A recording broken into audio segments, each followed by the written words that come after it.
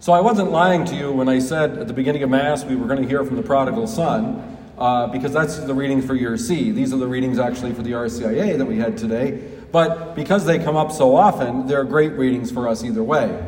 Because what I really want to acknowledge is that there is a reason why it is on this particular Sunday we are called to have joy. Historically in the church, it was this Sunday that those who were coming into the church made their profession of faith. And we carry that pattern and that cycle on even today. And that was a sign of tremendous joy, because it was a sign that someone who was blind now was able to see. And so, this Sunday was seen as a very joyful Sunday of celebration. It was kind of a break from the penance of Lent, so that we would not forget in our commemoration during this season of Lent that the end of the story is already known to us. We know that it is that Jesus will rise from the dead, and it is because of that that we are saved. It's also important, I think, for us to have this reminder for a much deeper reason. The question that the disciples asked Jesus at the beginning of this gospel is really a question that most of us struggle with. Namely, why is there evil in the world? Why is it that people suffer even when they believe in God? Why is it that difficult things occur even to people of faith? For the Jewish people, the idea of having to suffer these evils was really tied to being a sinner. So that's why there is so much emphasis here on sin. The disciples asked, whose sin is responsible for this man being born blind? The Pharisees and those who are questioning refer to him as a sinner, which would have been the theology of the day. But Jesus makes something very clear, that there is not this even correlation between sin and suffering. Now, to be sure, we all know that when we sin, sometimes we do experience negative things because they're the consequences of the decision that we make. So when we do something wrong and the result of that wrong choice causes us to experience some suffering, well, that's kind of the way wrong choices work. If we're speeding, for example, and we get pulled over by a police officer, we shouldn't say, well, why did God allow this to happen? We might, but the reality is the ticket we get, the negative consequence we receive, is simply the result of our own choice. Those are the easy things to understand. But this situation that we see in today's gospel is maybe not quite so easy. A child born without the ability to see. That does not make us happy. If we look at the parents of this child, that could have been, quite frankly, a very, very serious struggle that they had. Why is their son born blind? What is it that caused this to happen? And why is it that a loving God would permit such a thing to happen? And today, if we look around at our world, it is not at all difficult to see that people suffer really, really horrible things. Think of the people in Ukraine, for example. The people who are suffering. Think of those parents who are trying to get their children to safety. Think of those parents who, in the name of keeping their children safe, separated themselves from them so that they might go to freedom and to safety. How hard that must have been. Were they bad parents? Quite the contrary.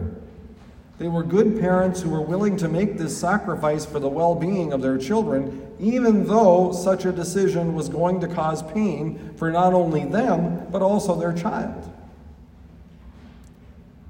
We can look around at our world and see that there are people who live in tremendous poverty. They haven't been given the chances of others.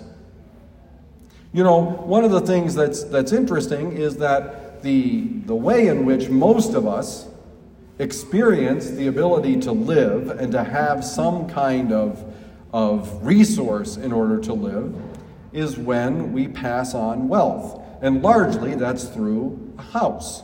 When a house is sold, there is a certain amount of wealth. Think of the people that do not have that opportunity available to them for a whole bunch of reasons.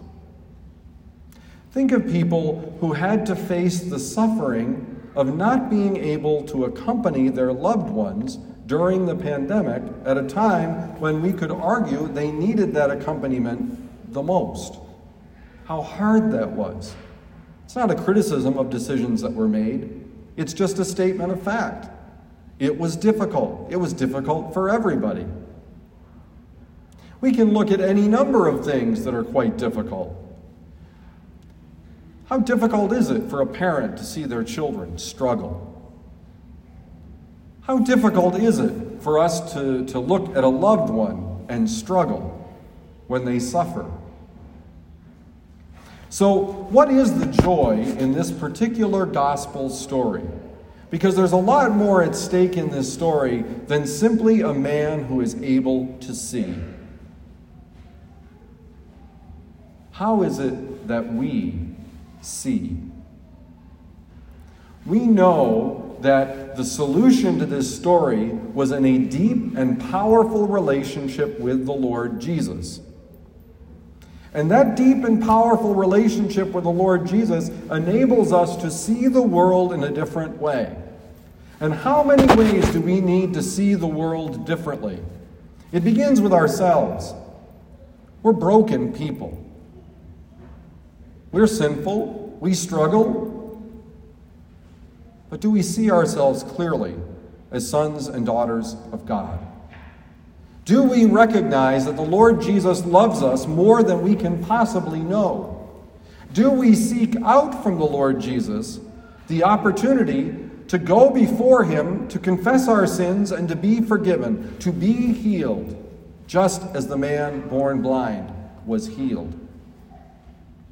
Do we see clearly in our life our responsibility and our obligation because of our faith, first and foremost, to meet the needs of those who suffer? Not in a judgmental way, oh, this poor person who made all these horrible choices, but simply because they have the dignity of God. They are made in God's image and likeness, just like me. But even more than that, can we see our responsibility to share with others the ways in which our eyes have been opened, the ways in which we can see the action of God, we can see his presence in our lives, that we can see differently because of what it is that God has done in opening our eyes. Washing in the pool is something that is important for us to think about and to recognize. Anytime in Scripture, whether it's the Old Testament or the New Testament, we see water, we should immediately think of our own baptism. So what happens here? This man could not see until he washed in the pool of Siloam. It is our baptism that enables us to see the way in which God wants us to live in this world. It is our baptism that helps us to understand that we are made in the dignity of God as sons and daughters of God. All of this helps us to celebrate Laetare Sunday. Laetare Sunday is really about praise. We praise God because of what God has done in our lives. We praise God because without him and without our openness to what God can do, we remain blind, not knowing where we are going or experiencing any of the benefits of seeing God's presence in our lives and in the lives of others. To be sure, some who saw this tremendous action of God had their lives changed too. And so think today about your baptism. Renew today what we will renew in the Easter Vigil and during the Easter season, our own promises to God in our baptism. And more than anything else, ask God to wash your eyes clean so that you may see his loving presence in your life.